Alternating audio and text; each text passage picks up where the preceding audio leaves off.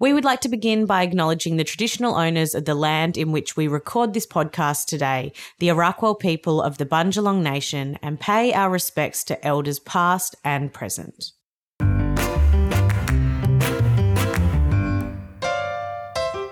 Hello, yummy mummies. Welcome to Beyond the Bump, a podcast brought to you by Jade Caldwell and Sophie Pearce. This podcast is targeted at mums, mums-to-be, and women in general. And gents, feel free to have a listen too. It's a place to have real discussions and ask real questions, no matter how hard, with honest and authentic people. The aim is to have you feeling lighter, more supported, and more understood after every listen. Now, we can't promise that it will always be kept PG, so please be mindful around little ears. Here we go. Hello, Jade. Hello, Sophie and everybody listening. How are you this week? I have been generally good, but there's been a couple of lows. Do tell. I have Giardia. Oh, doll. That's not a good thing to have. That's not fun. And I think I've potentially had it for months because, look, 3 out of 5 of our family members have been diagnosed with some form of parasite, and likely we got them in Bali, and we went to Bali in May. So, yeah, I think because we went to Bali quite soon after I'd given birth, I just assumed that my changed bowel habits were some kind of postpartum thing that I was just going to either grow out of or just get used to. But no, I have Giardia and another parasite. I've taken antibiotics for 2 days and I no longer have to run to the bathroom within 0.2 of a second. So lows, but also highs. Talk us through what symptoms you may have with Giardia. Well, I don't really know if anyone would like to know. I think it can be pretty varied, but the main thing is, I don't know if you get that feeling when you have a coffee and you're like, I need to go to the bathroom right now or we're going to be in a situation. It's like that every time I need to go to the toilet. Oh. And just what else? The scent, like obviously it's never a nice scent, but it is someone else. Neck level. My husband also has a parasite and he has started the medication as well, and he farted last night and he goes, oh my God, that's the first time in I don't know how long that I've been able to fart and it like hasn't cleared a room. So that is the household we have been living with, just thinking we're all normal. We're not normal, but we are on the improve, which is fantastic. Well, and one of my daughters, we finally got a sample off her because she was being so sneaky. She knew that to get the sample. So my tip is the easiest way to get a sample, obviously a child in a nappy, you can just scoop it out of the nappy and put it into a little container. But when they go to the toilet, you have to put like a takeaway container or something in the toilet to catch it and then scoop it. Honestly, the things that we have to do that we think are so normal. Anyway, my daughter didn't want to do that because obviously she found it confronting just having her poo on show in a takeaway container in the toilet. Fair enough. So she kept lying to us and saying, oh, no, I just need to go wee. I just need to go wee. And by the time she was pooing, it was too late for us to catch it.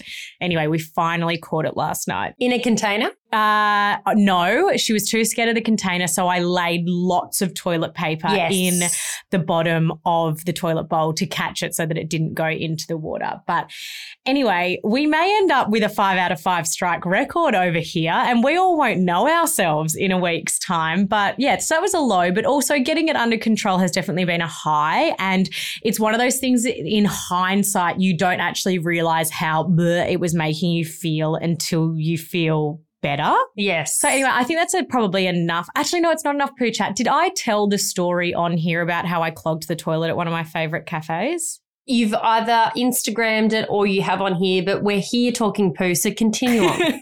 I definitely did Instagram it, but I blocked the toilet at my favourite cafe a few weeks ago. Because you had Giardia. But now I feel like I have a reason and I'm like, do I go in there and show the guy that owns it my pathology results? Oh my God, no. Don't judge me. It was Giardia. Anyway, that is enough shit talk. How are you? Stop shit talking. I am I am. I am. How am You're I? not okay.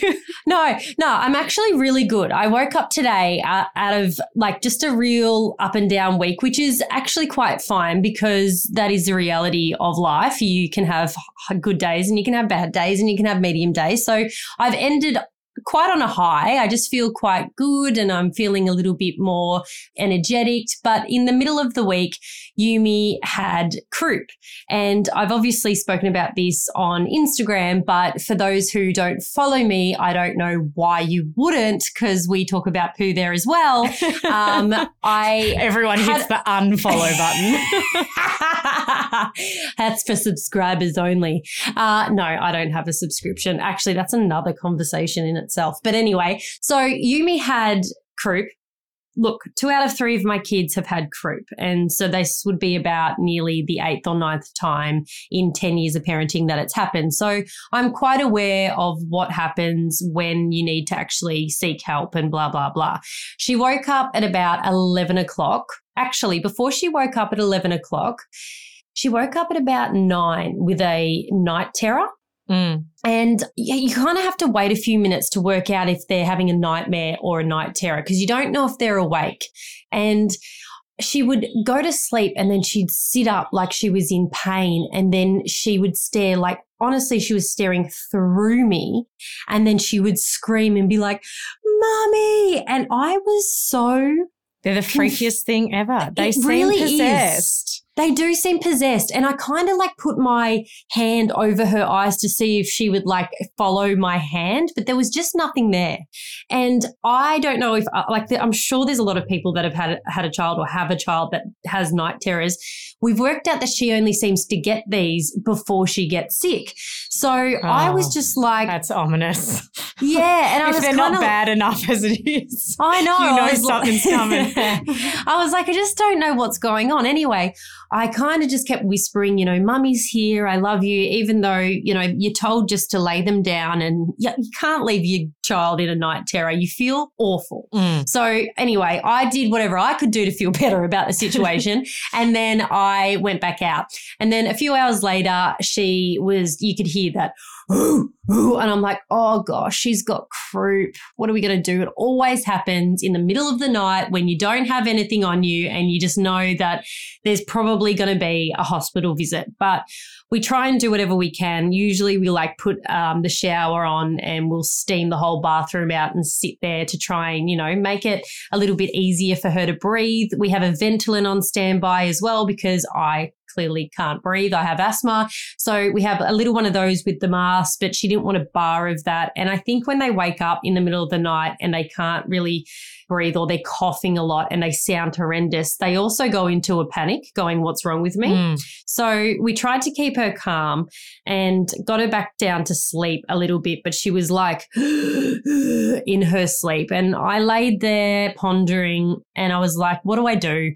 So I've worked out only recently that whenever I second guess myself as a parent, now I know that I need to do something. Yeah. Because every time I go in and whenever I lay there and I go, oh, should I take her to hospital or should I? And then I go, usually I would walk into Harry and go, hey, do you think? And he's like, if you were asking me, I think you already know the answer. But I kind of just worked it out for the first time in 10 years myself the other night and was like, okay, I've got this. You've actually said that to me before. I think the last time you took a child to hospital with croup, you went, I've worked it out anytime I question myself. That's okay. Yeah, it's nice to have recurrent epiphanies. Yeah. It's nice to lose your brain and then remember that you've still got one.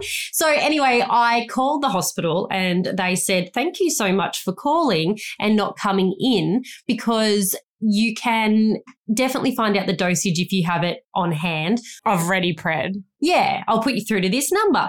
So it's like a 24-hour New South Wales hotline basically, and they let you know what, milligrams you need of whatever's in front of you.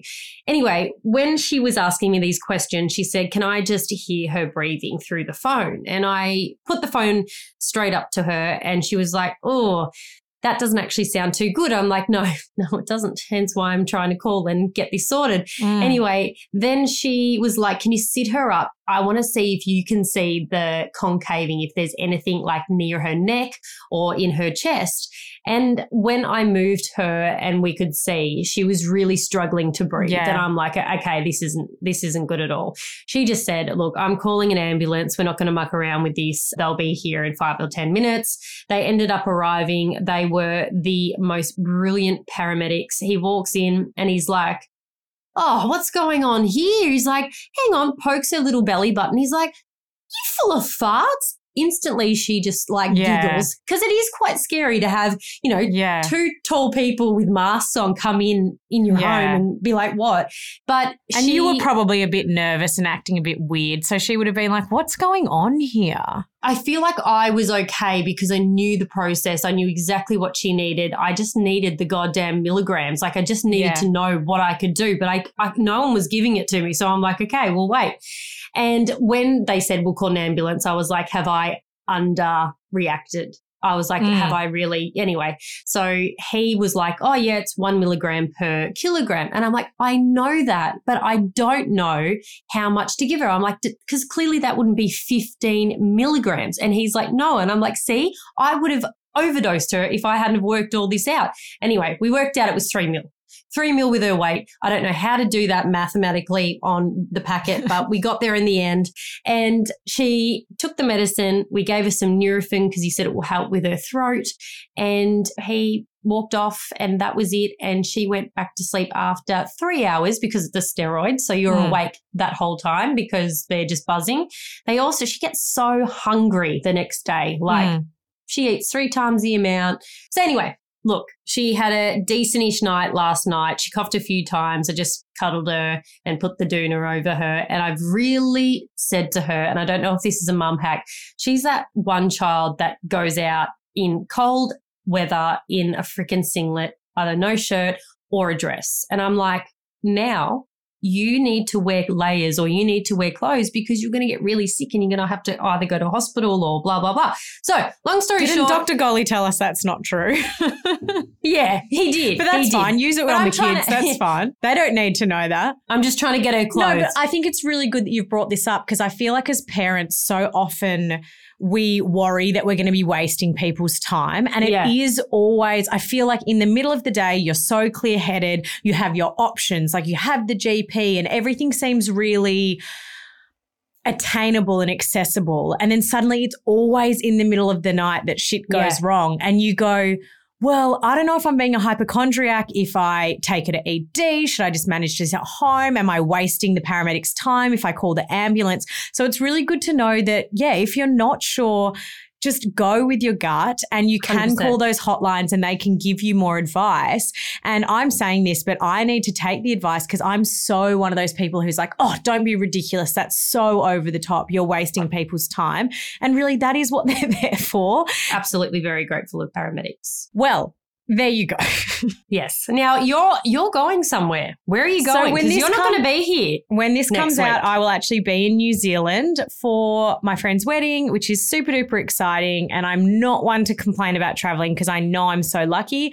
But please take it from me today. Do not try and pack when you have your 3 kids at home with you because it is like trying to clean when your kids are home and you go backwards. It doesn't work. Everything I try and pack, they go, oh, I want to put that on. Oh, I want to put that in this bag here. So I've been trying to pack for hours. I still have various items in various bags around the house that they're trying to stash.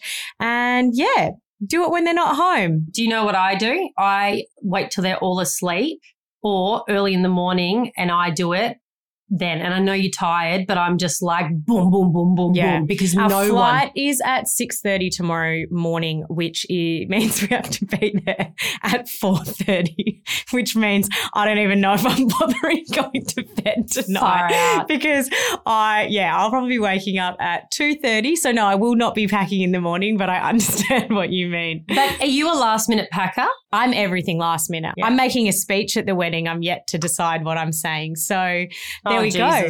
Now, moving on, I do have a mum hack that is kind of a rude or fabulous as well. Okay. Here we go. This one was sent in.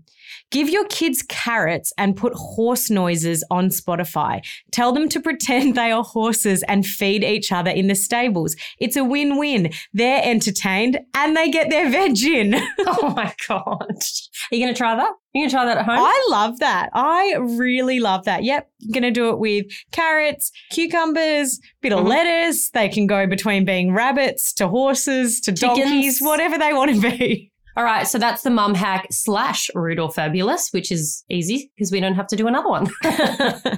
Now, we're going to get into today's episode. We spoke to the incredible Amie about her journey being pregnant with twins and finding out that one of her twins was not compatible with life and how the rest of that journey went for her, how she grieved, what the aftermath was like, and what it was like getting pregnant again and going through another pregnancy. Obviously, with this one, we do want to say trigger warning. We speak about infant loss in this episode. So if that is not something you want to listen to at the moment, then that is absolutely fine. Yeah, a massive thank you to Amie for coming on and sharing her journey. Amie, thank you so much for joining us on Beyond the Bump today. Before we get started, can you tell us a little bit about yourself? I can. My name is Amie Rohan. Oh, God. Thank you for having me first. Massive fangirl over here. Yeah, we always like people to start that way. So that is fantastic. Yeah. My name is Amie Rohan. I am first and foremost a mum to 3 beautiful girls, 2 that are here earthside with me and 1 little angel baby watching over from above. I am 30 years old. I live on the Surf Coast in Victoria with my 2 little cherubs, and yeah, I guess that's sort of all there is about me. I'm a mum that's just trying to find her way in the world, that's experienced, a bit of heartbreak along the way to get where I am today. Well, I'm sure that's obviously not all who you are, because that's why we've got you on the podcast today. So I just don't like to gloat about myself. I'm like, I'm just, No, lots of people find that the hardest question of the entire chat. Like, and who am I feel I? like especially when you become a mum, you're like, oh my gosh. I'm a mum. I am. Even though being a mum is like, the most special thing to me as well. Sometimes you feel like you need to prove that you're more than that. And it's like, It's okay. It is very all-consuming. And how can you explain what a mum is and what you do every single day? It's just like saying a mum just isn't enough of people to understand what that means. But we get it and the listeners get it. So can you take us back? When did you decide you wanted to have kids? I wanted to have kids my whole life. I'm one of 4. I'm the oldest of 4 as well. So I've grew up being the mother hen of the family, you could say. People sort of have dreams and ambitions in their life, and I knew one thing, the only really one thing I knew I wanted to be for certain was a mum, and whatever else came along with it. So, forever. Can you say that? Yes, you can. But not long after I got married to my then partner, I knew I sort of wanted to have babies straight away. The fact that I hadn't had any before I got married was sort of surprising for me, I guess, because I am just the most clucky person on the planet. How long were you together? Before we got married, 7 years, and in total we were together for 11 years. Yeah. Oh, wow. 16 we started seeing each other. So, oh, wow. Yeah, went through the massive changes of life, I guess you could say, together. And I was so naive going into having a baby, becoming a parent. I was just like, oh yeah, you go off the pill and you fall pregnant, right? Like, that's what happens. And I thought it took me a long time to fall pregnant. You'll laugh. It took me 3 whole months. And I felt like it was a long, drawn-out process. But in saying that, I had a very long cycle that I wasn't aware about. And I've actually found out in the last couple of months that I have PCOS, and I've probably had it my whole life. So the fact that I've fallen pregnant naturally twice is a miracle. I just think my girls are supposed to be here more than I ever thought they were meant to be here after being told that. Can you just explain for the people that don't know what PCOS is? Yeah, of course. So PCOS is polycystic ovary syndrome. So it's when you have quite irregular periods, quite long drawn out time between your periods. And on top of that, I have adenomyosis, which is when your periods are just like you've just given birth, basically. Right. So I hadn't had a period this year from mid-March to mid-June, and I was like, this needs to get sorted. My youngest is now 3, and I've got to stop putting it down to, oh, I've just had a baby. Like my cycle's getting back into rhythm. I just had a test and an ultrasound to figure out what was going on down there. And so my body still ovulates. It's just the egg never releases from my ovaries. So that's what the main compartment is with polycystic ovaries. So I've got 52 follicles that haven't been released in one ovary at the moment, and I've got 27 in the other. So I've got a lot of backed up issues clearly that I never realized was going on with my body until I thought I better investigate this further. Yeah. So my children are miracles. Literally. Absolutely. Yeah. Absolutely. I mean, they all are, but especially Yeah. yours. But I know what you mean about that first time you go to conceive. I feel like no matter how long it takes, you do. I feel like our whole teen years we're told, you know, if you are on the pill, if you miss one pill and even look at a person, you'll be pregnant. You know, it's just hammered into you like it's the easiest thing to do in the world. And obviously not downplaying unintentional pregnancies and teen pregnancies and that kind of thing. But you decide, I want to be pregnant, and you expect to be pregnant yesterday. It's so funny. Exactly what you just said there. So you're told in school, like, wear a condom and be control because you have sex once, you'll fall pregnant, when the flip side of that we're not taught enough, I feel, in schools, and especially since finding out this diagnosis, I'm like, there needs to be more education around this stuff, especially lately, the problems that can come with going onto the pill at such a young age. So this has probably been masked my whole, you know, young adolescence, just through having a fake period per se. So yeah, you're so right with that. So you were pregnant after 3 months. Tell us what happened from there. So I fell pregnant in August, I'm pretty sure it was. Yep. Found out I was pregnant in September. And sorry, I'm going to be annoying. How old were you? I was 24. Okay. I just turned 24 when I fell pregnant. So I'd been married nearly a year. Got married quite young, but had been with my partner forever. It was just the next sort of thing that you fall into, I think, with life, isn't it? And found out I was pregnant, found out quite early, and I probably put off doing a test for a week and a half or so. I was currently living in Sydney, and I was doing soft sand runs on Bondi Beach with one of my girlfriends actually at the time, and I'd get up and I'd brush my teeth before I'd meet her. And I'd start dry reaching, and I was like, that's weird, but maybe I haven't eaten and like I'm not an early riser. So maybe it was just adjusting to it. And then, took a pregnancy test. It turned positive straight away. So there was no sort of doubt in my mind that I was pregnant. Also, just alluding to what I was talking to just then about the dry reaching. Then had a blood test, and I thought I was like 4 or 5 weeks, booked in for a dating scan. I thought I was 8 weeks when I booked in, but they backdated me to 7 weeks. And 2 little babies popped up on the screen. And so how was that? I cried. Happiness or scaredness? Scaredness. Yeah. And was your partner there? Yeah. So I went into the scan with a full bladder, as they tell you to do, and halfway through my bladder was too full, so I had to go out and half empty it, which is so hard. It's so hard. Anyone listening to this that's done that will know what I'm talking about. Came back in, the sonographer couldn't see anything, so she told me to go back and empty my whole bowel to prepare for an internal. And by this stage I was sort of thinking, well, maybe it's not viable, and maybe false alarms and stuff like that.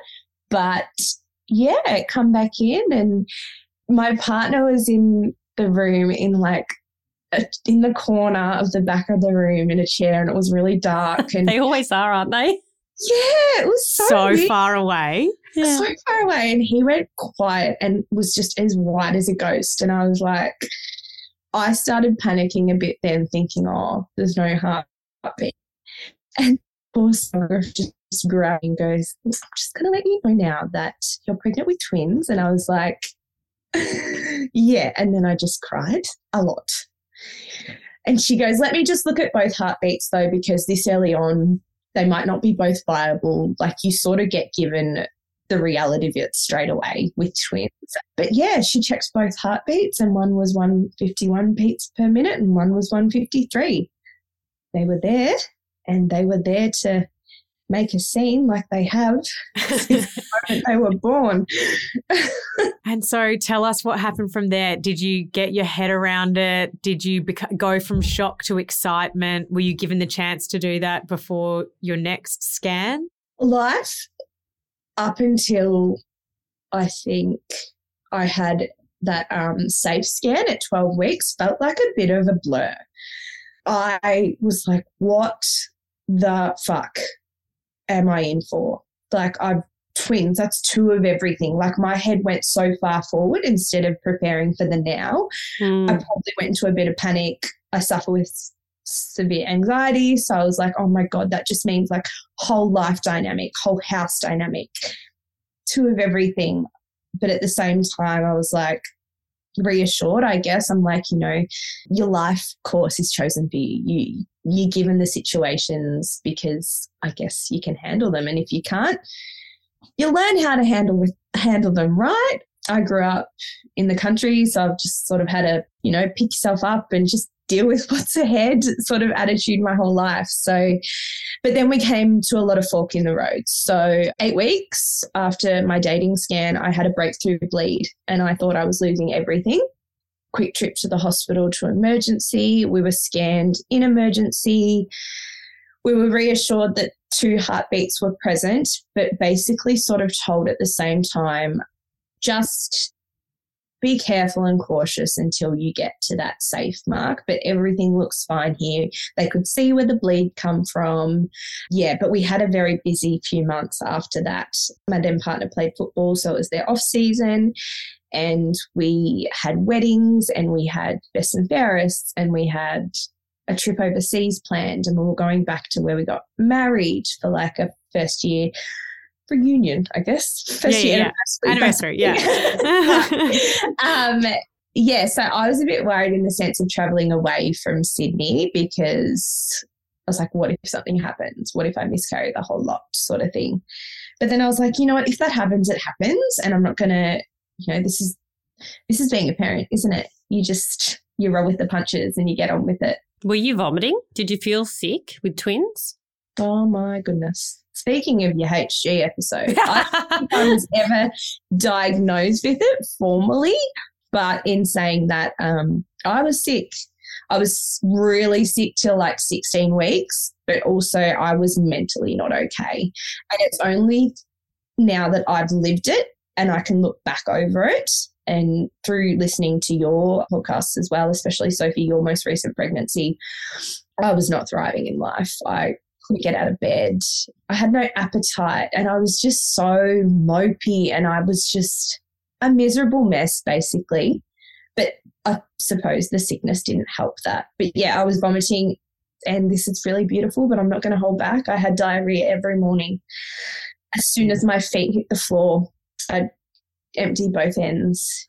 Oh, that's a tactical, like that's a difficult arrangement. That's a bin situation. You could feel it coming down low when you're halfway through. Yeah. Up, and I was just like, there's going to be a mess here one day, but I don't know which one to go for first. So, yeah, that was fun. And I thought it might ease after 16 weeks because I started to feel better throughout the day. But no, it carried on the whole way through. I actually spewed the morning I had them as well. And then so what happened when you went to that 12-week scan? Yes. So the 12-week scan is like the most, I can remember it as clear as day because it's probably one of those core memories that I can never erase from my mind. We'd just flown back from New Zealand from our holiday, and we were due to fly to Victoria that same day that we had the 12 weeks. I think I was like 11 and a half to be exact scan, to tell our families that we were pregnant with twins, to share the exciting news. And we went in to have the scan. I'm not a sonographer. It's not my area of expertise. But to me, the babies looked fine. They were pretty similar in size. They had really long limbs and feet, which I was like, that's my partner. He's quite tall. My then partner, he was 6'3". So I was like, oh, great. I haven't got to look in. Cool. But towards the end of the scan, I wrote about twin B's brain development. They were called twin A and B because we never found out what we were having. And I was like, oh, what do you mean? It looks fine to me. And she sort of showed us the differences between twin A and twin B's brain development.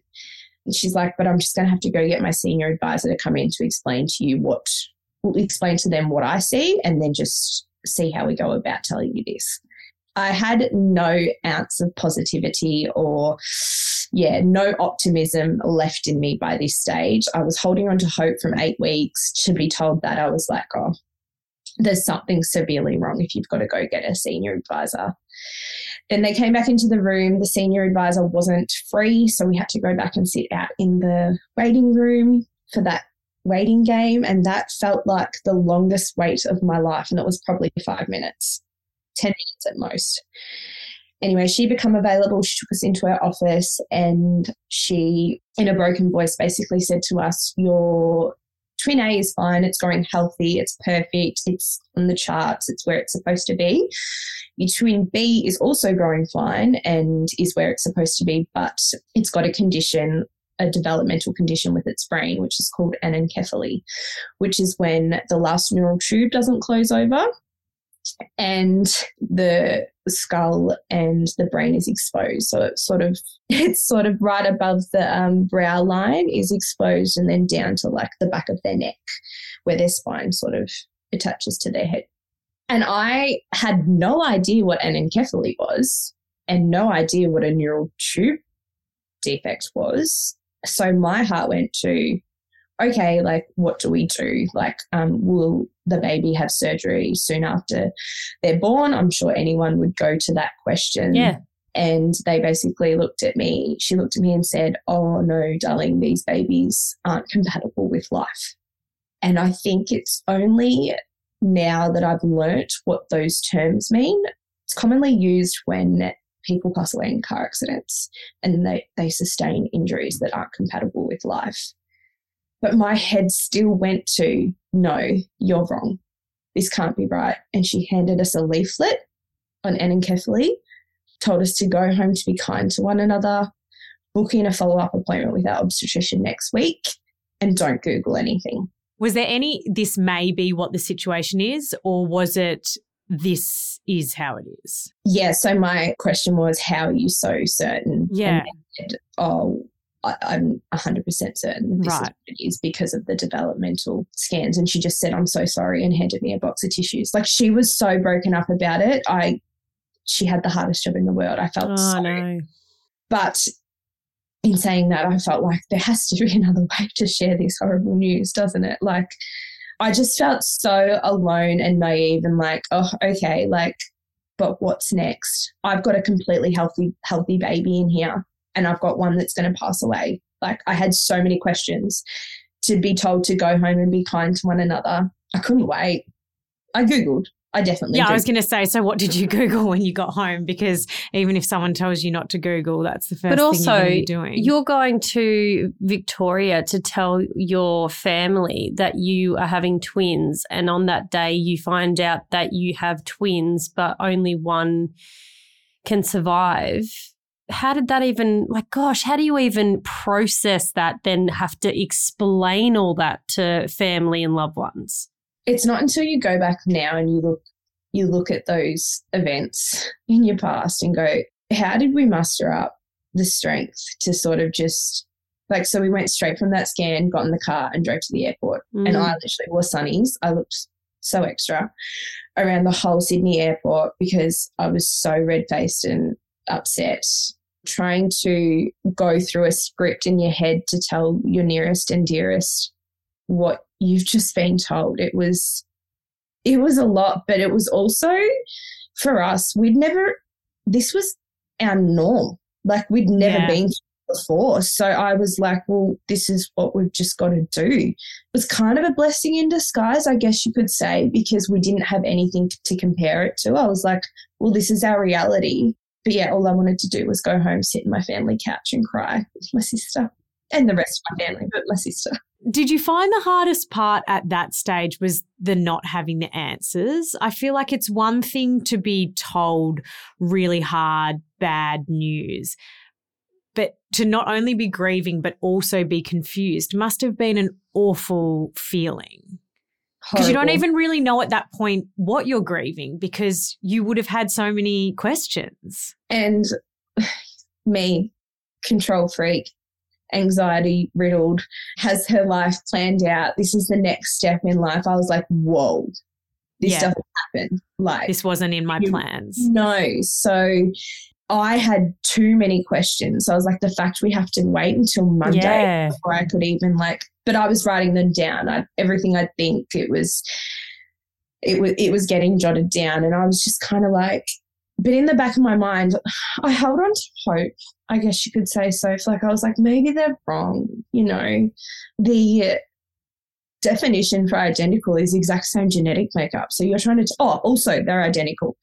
So you're trying to tell me that one of my baby has an abnormality with their brain and the other one's fine. I was like, I was upset, but I was optimistic in the sense that just let me get to another specialist and be told, actually, I guess you could say. And I think also at those 12-week scans, it's like you're starting to see things, and obviously to an expert, as you said, they can see more than us. But I do feel like you can convince yourself, no. Like it just needs to get bigger and then you'll be able to see more and it will all be fine. And I was kind of like, we're not even 12 weeks yet. So maybe we'll get to the next scan and it'll have formed. And I was like, hey, looking back now, it's so naive of me. Yeah. But I think you think whatever you need to get through those really hard periods as well. Your mind sort of tricks you in a way, I guess you could say.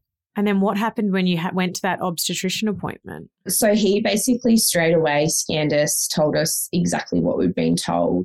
I had a high-risk pregnancy anyway because they were identical, sharing the same placenta, but they were separated by a membrane. In saying that, it was kind of like a blessing that they were separated by a membrane. But we had a lot of steps to go through and just a lot of decisions to be made, I guess, before we even got to getting them to a viable gestation to take them. But he referred us straight onto the maternal fetal medicine ward because he's like, I can scan you, but I don't specialise in this area. So I'd be more comfortable for you getting referred onto here. And they were, and still are to this day, I message them often and say, if it wasn't for them, I don't think I would have made it through. Like, obviously you say that about anyone that's looking after you whilst you're pregnant, but just the team and the care that we got from them was second to none. And they worked under a care team. So you had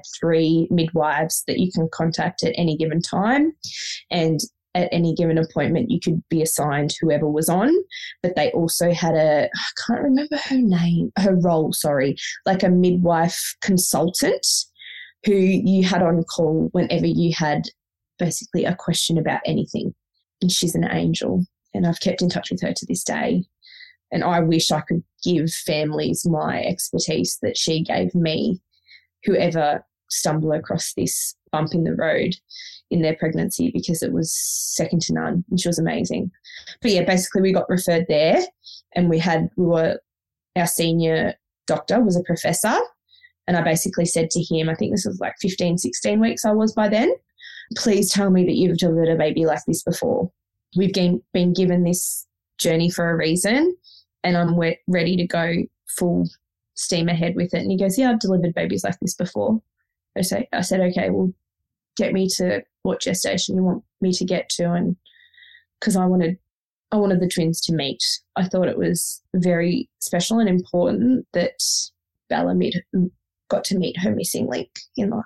So they could both grow to a twin full term, but how long does it take? Like what happens to that twin? Yeah. you're given the option to stunt twin bees' growth, so you don't have to basically, they would not grow in the womb and you'd deliver it at the end, and you're given that option. You're also given the option to obviously get rid of the whole pregnancy, and that was out of the question.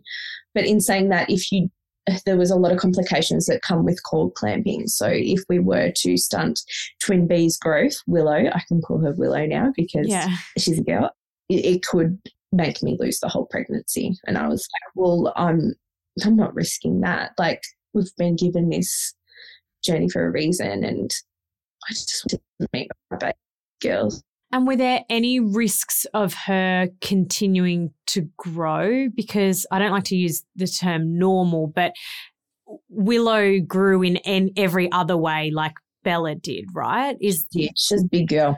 and this is not meant to sound insensitive, but she's alive inside you. Yep. So the only problem our professor thought we could face along the way was the possibility of twin-to-twin transfusion, which is where one baby starts taking more nutrients than the other.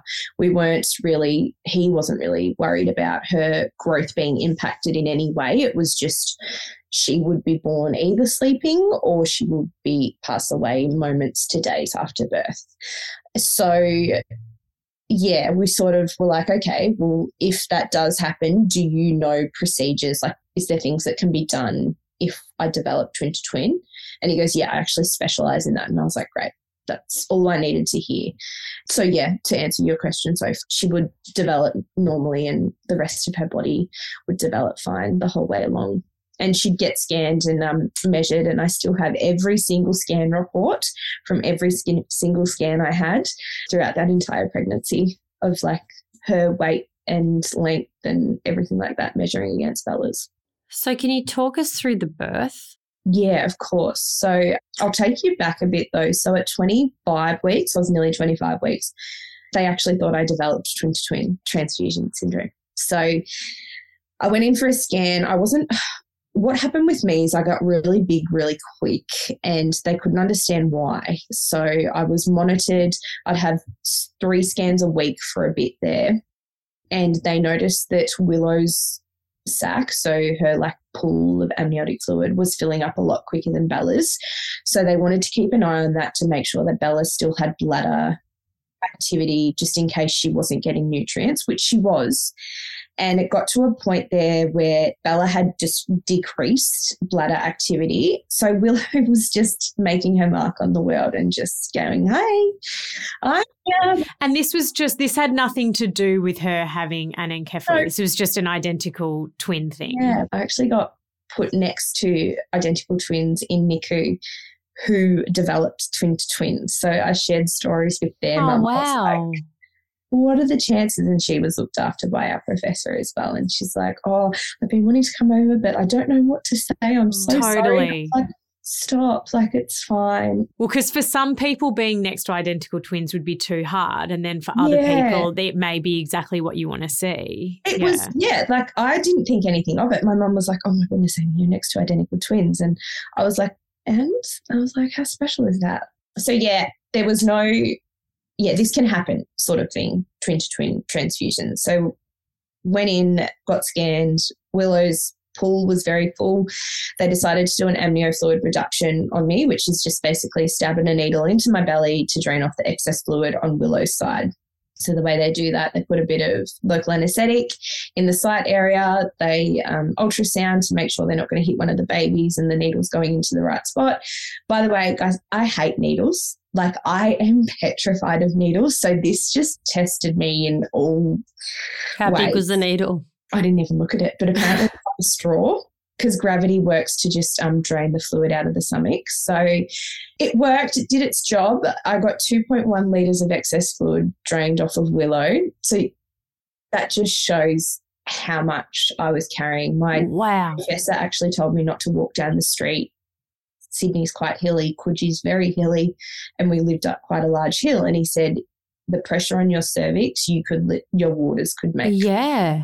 And this was at 25 weeks. 25 weeks. Wow. Yeah. I'll have to send you through some photos. That was big. But it worked, and it actually got them to see that my girls hadn't developed twin-to-twin like they thought. It was just a fluid abnormality between them because Willow didn't have the connections there, obviously because she had half of her brain and skull missing, to regulate her amniotic fluid levels herself. So she couldn't swallow her amniotic fluid through and pass it out like most babies would. I learned so much. Yeah, I didn't even know that. I didn't either until I got told it, but it stayed in there. You learn so much, things that you just would never probably learn with a normal singleton pregnancy. So that bought me some more time, which was great. But I also started contracting because obviously my uterus was shrinking, had to get admitted to hospital, monitored overnight so I didn't progress into preterm labour. The girls were 28.5, 29 weeks. So he wanted to get me as much further along as I could because he's like, the more time they're in there, the less time they're in hospital. Well, Bella was going to be in hospital, but I still spoke about them like, yeah, they were both going to be in hospital. Was there part of you that just held on hope that you would birth her and it would all have not been true? The whole time, so. Yeah. And I think it's only natural. Like, yeah. I don't know, like if you saw what I saw when I went to a scan, like one scan I went to, they literally had to wait for the twins to stop kicking each other because they couldn't get measurements. And I was like, you can't tell me. So, yeah, sorry, girls. Do not apologise at all. But, yeah, I did. I did hold on to hope. What mother wouldn't tell me that? But in referring to what I said before, I filled up really quick after that first drainage and I got to 32 weeks and he wanted to drain me again. And the second drainage was really quite, I don't know if it was painful or I just knew what was coming this time. Willow actually kicked the needle from the inside and it looked like, my partner at the time was laughing. He's like, it looks like there's a fish on the hook. And I was like, shut up. I've got a needle protruding. Sorry for laughing. It's not funny. Not a funny joke. It's not funny. Like I can feel stuff this time. At least last time I was like, I just had to take deep breaths. Yeah. So after that one, and I got 2.6 litres of excess fluid off that time. And so how are you feeling mentally at this stage? Like how are you? Pregnancy's hard when you're pregnant with one. I can imagine pregnancy is even harder when you're pregnant with two. Add in the enormous layer that you're going through. Like, how were you? I think I spoke about this before. I was just taking it in my stride. Like, this was normal for me. I didn't know what a normal pregnancy was. So, but looking back, I was fragile. I was probably very depressed. I was sleeping a lot during the day, you could say, because I had severe pregnancy insomnia at night. But I was journaling heaps. I was just documenting my day-to-day happenings along the way, and I was just riding the wave. Like, what else do you do? All I'd wanted to be my whole life is mum. So this is the way I've got to do it. This is the way I've got to do it, I guess. And did you do anything to prepare for going into that stage as a first-time mum, knowing that you were going to be a mum for the first time, but you were also going to inevitably have this grief as well? I did the best that I could. I connected with a couple of families that the maternal fetal medicine team put me in touch with that they'd sort of dealt with before having a baby with an anencephaly and how they prepared for it. I took the advice from Kate, that's her name. I just remembered it. Light bulb moment. The midwife consultant in terms of like, how do you prepare for a birth and then also prepare to organise a funeral for a baby that you never met? And I got really funny about that. I didn't want to organise it until I'd met her because I didn't want to say goodbye to her before she was even here. I didn't want her gone before she was even here. So probably could have prepared for that better, but looking back, I just did as best as what I could and what my heart told me to do. But yeah, some funny little things that I did, like I couldn't buy one outfit. I had to buy two of everything. I just couldn't bring myself to Oh gosh, if you're feeling two babies kick inside you, regardless of what is about to come, I feel like I would be the same. Yeah, it was. So that I guess is a coping strategy that I used. Yeah. Getting the nursery prepared and exquisite and beautiful. What does a nursery mean, ladies, though? I've learnt that because I spent so much time in there and she slept in there. But that was just really important for me to make it as normal as possible. But was that hard setting up the nursery for one? It was hard. I had, the one bassinet and not the two. But the little thing I did was, I got matching outfits with her twin sister, whatever I got. And I donated them back to the hospital after we left. So 32 weeks after my second drainage and the pain and 2.6 litres of excess fluid being taken off, and I was exhausted. I wasn't sleeping at night, was not coping mentally. I was done. And I basically said, book me in. I said, what's the goal for me to get to? And he said, I'd love you to get to 34 weeks. I said, well, do the paperwork because I'm done.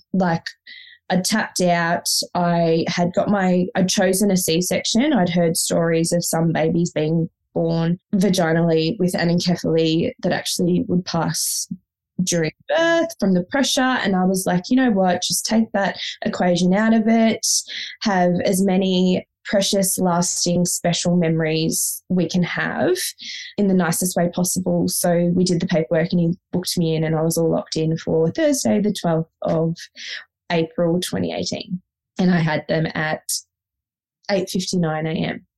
and 9 a.m. So 1 minute after the other. But it's really crazy. That morning we come into the hospital and we're prepping and everything.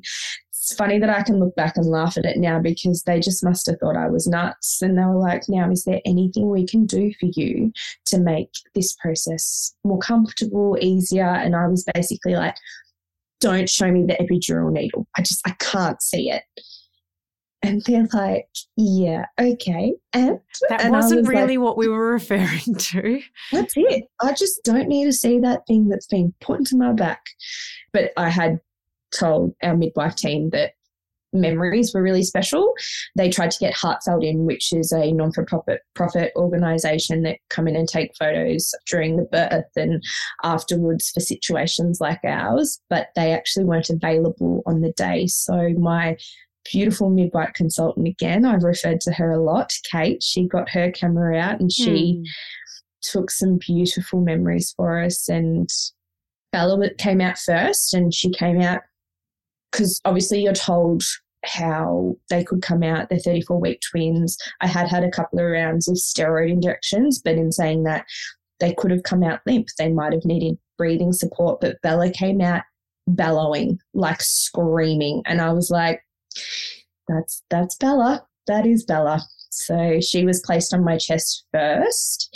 And my one request with Willow, obviously we knew she was Willow when Bella came out, was I just wanted to see her in the most purest form. So before she was placed on my chest, they put a little beanie on her head and she was so beautiful. She still is beautiful. I have photos of her everywhere. And they basically just got put on my chest and cuddled each other whilst I was getting put back together, I guess you could say.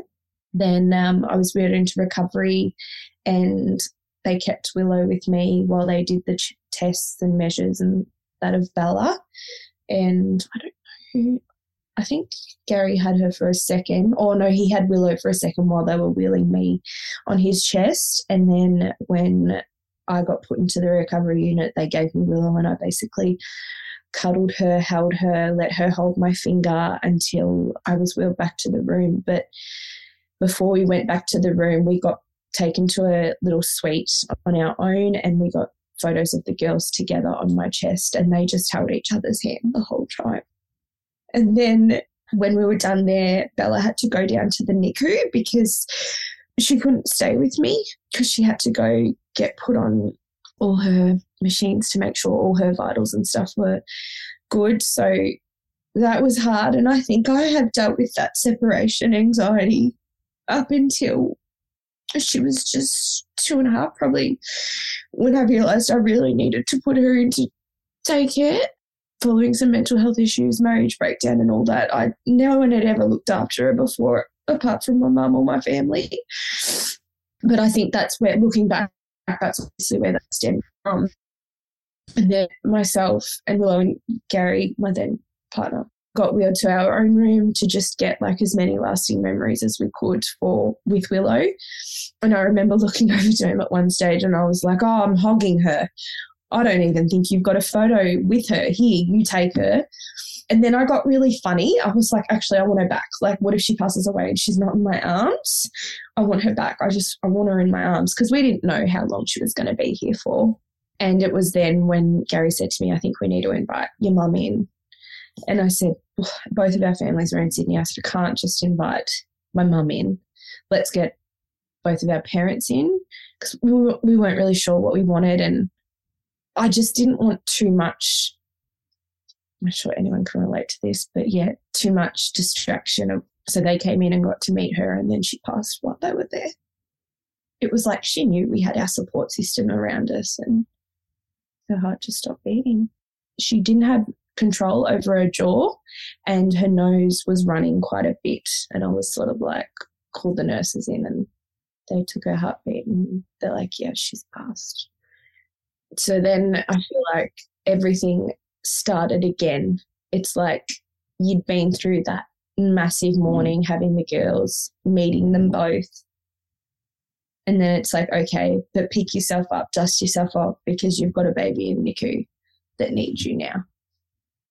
It's not until you recount it like this and you think, that is one high emotion to the lowest of lows. Like, you've literally experiencing the complete opposite. You're experiencing birth and death at the same time. And still, in the thick of it, I was just kind of like, well, what else do I do? Like, were you in shock? Like, was it shock? The shock, I think, hit me 2 days later, or the day later. It was like, in fact, that night, I had a nurse came in. She's like, I need to start teaching you how to hand express. Like, why aren't we taught these things? Like, I didn't know I had to learn how to hand express to get my milk to come in. Usually you just have your baby and you chuck that on there. But no, I had to learn how to get my milk supply in.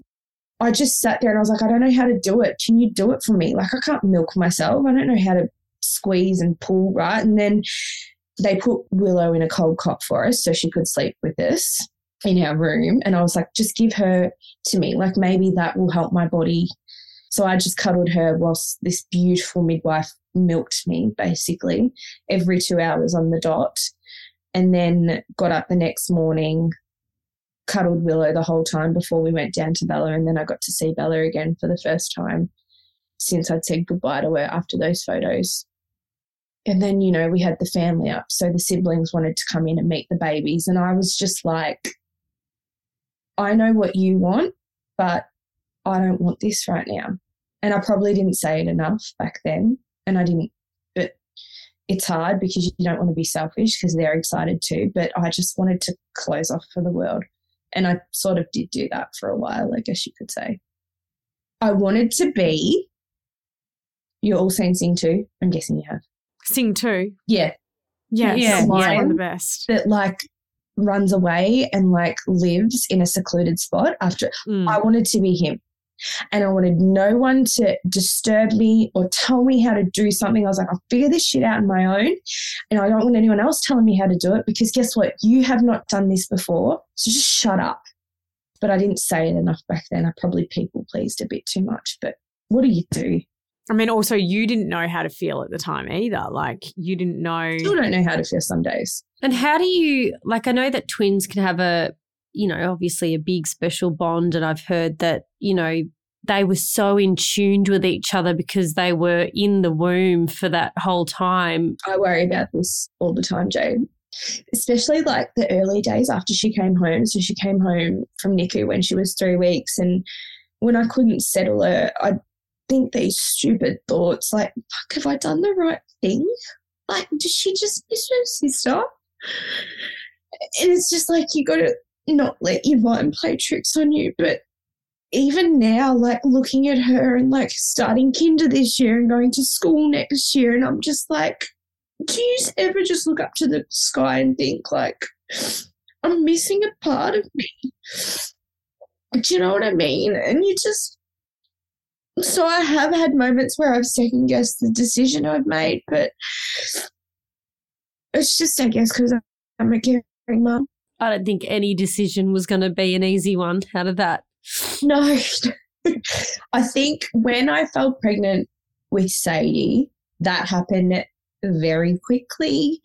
I reckon I got one period back in like normal cycle, and I sort of fell pregnant quite quickly with her, and I was like, whoa, I've got a lot of healing to do still.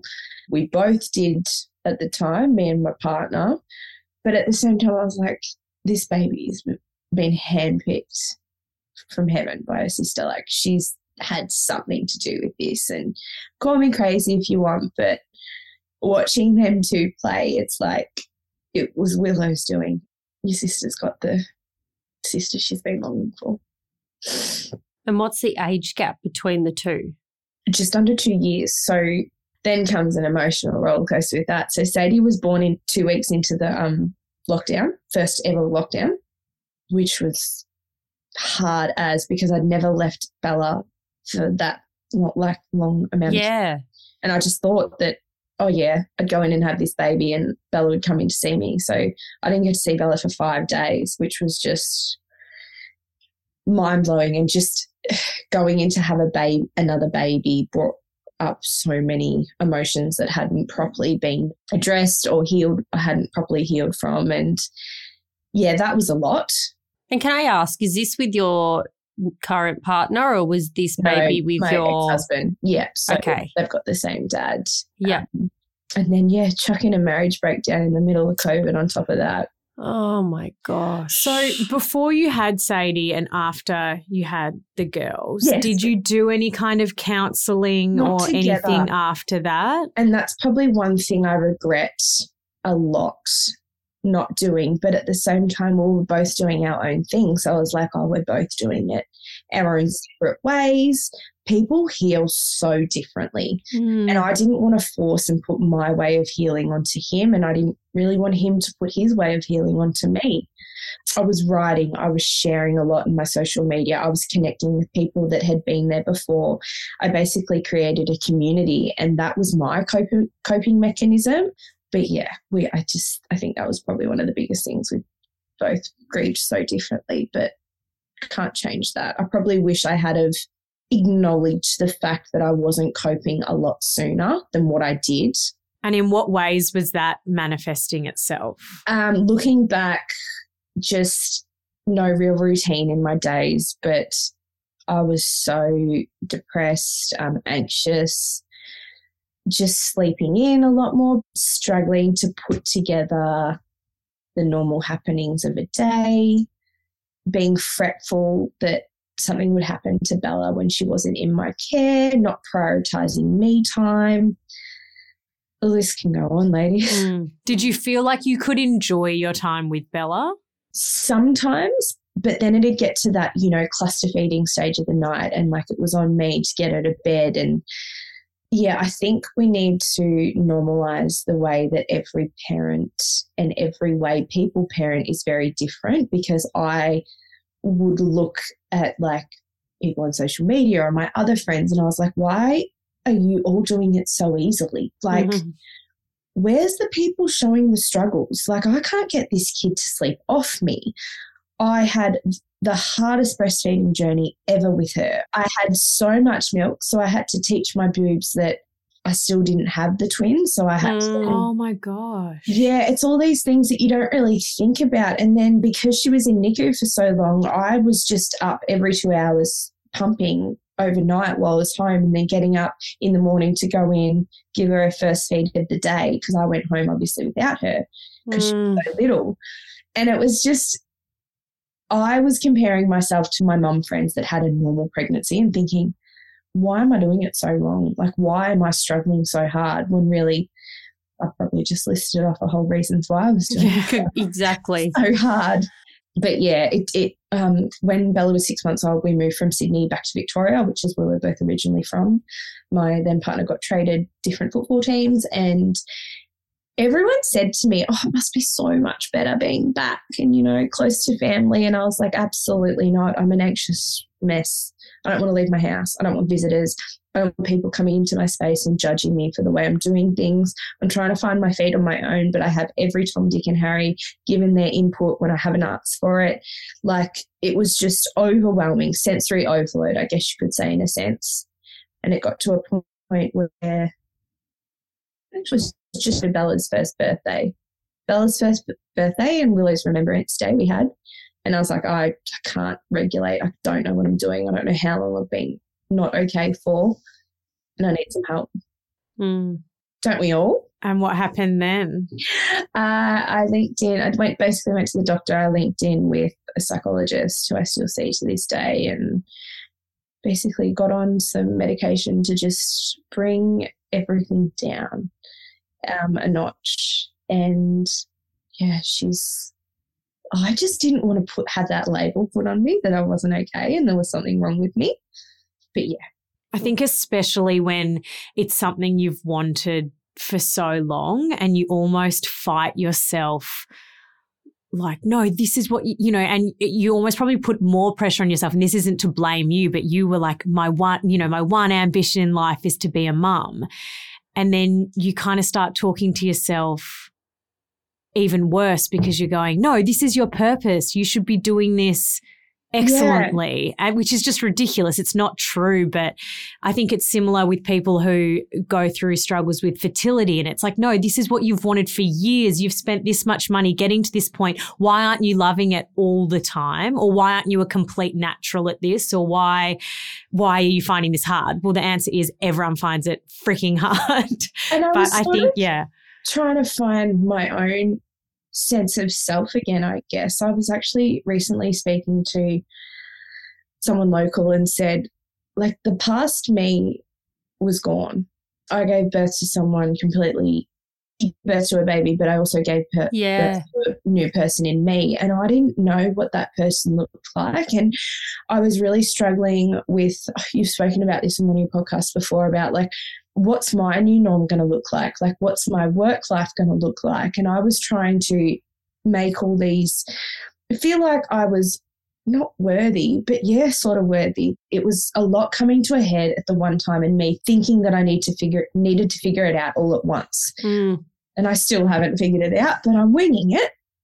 Yeah, I think that sense of identity is so hard because in some aspects we're completely changed, and really I think in all aspects we're completely changed. And the hardest part is trying to then, with jobs and that kind of thing, fit just little aspects of our life exactly back into what it was before.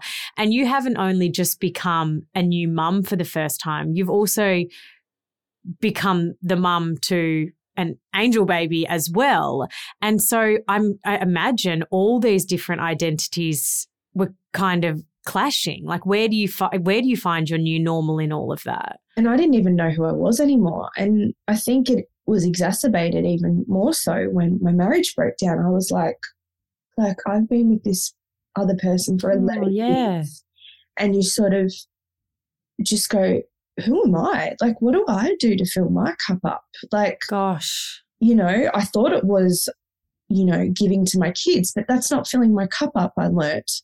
I did this life course basically about finding my why.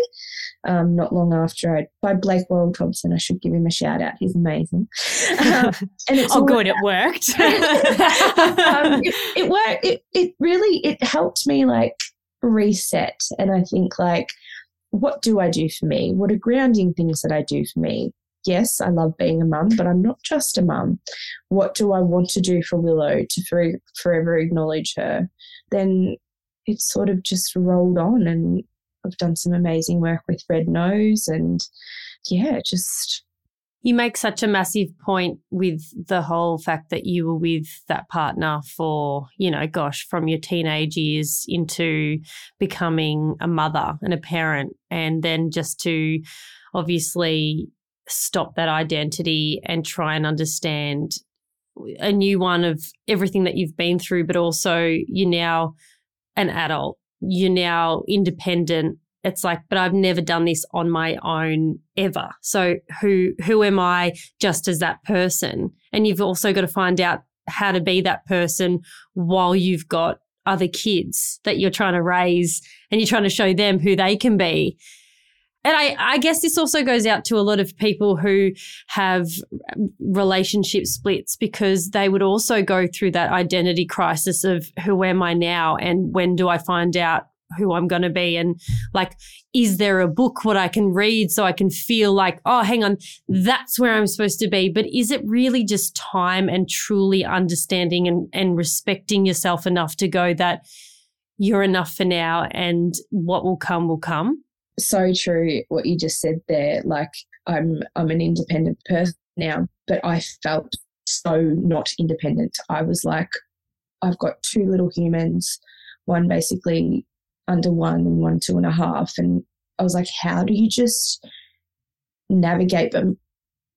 I think this is why I didn't start on medication until after my marriage breakdown, I should say, because I sort of went to my psychologist and my head was doing exactly what it did when I sort of found out I was having twins. It was going 100 steps forward. It was like, how am I supposed to meet someone again? Who the heck is going to want to be with the person that's got baggage? Like, instead of just getting through the days as best you could, putting one foot in front of the other. But yeah, that was massive, because I was like, I didn't even know who I was in myself without this person. You wouldn't have. I'm still trying to work through that, because it's been a lot to unpack, I guess you could say. But my biggest message, I think, to those that are going through something similar or have been is to not sort of think of it like there's a tick list. Like, some days growth is muddling through it as best that you can. I read that somewhere a few months ago and I was like, that's the growth.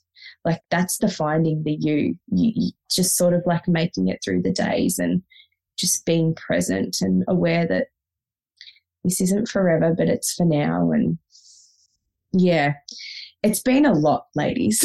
I find also, even when it's to see light of some things when you're in a dark place, to see when everything's foggy and blurry and you can't really understand and you just don't know the answer to any whys that are going through your head, to really understand that this is where the beauty flourishes. It's like you're almost the dirt. You're in the dirt, and then from the dirt grows a seed, and the seed starts sprouting a flower, and you do have to start in this muddly place. So now, even when I get back to like a real anxious, dark place, I am now really training my thought process to understand that it's okay to be back at ground zero, because we always end up flourishing. Yeah. No matter how long it takes. You literally couldn't have said it better. I relate to so many things that you say all the time, Jade. I'm like, oh, she's me. Well, it's always going to be mentally challenging. Obviously, you have been through absolute hell and back, and here you are sharing your experience, still going through the motions. And I think that we don't want to hear the happy ending, so to speak. I feel like this is what people need to hear, and this is what we're all at through stages of our life. And obviously we want to hear you being happy, but you're going to do a lot for a lot of people right now, just sharing your story in this part of the time that you're in. And that's exactly why I think I started to speak about my experience. Initially, I was like, one, what's anencephaly? Can we shine a light on that? Neural tube defects, they happen, and there is beauty in them. And 3, I guess, everyone has shit days. Like, life ain't no straight line.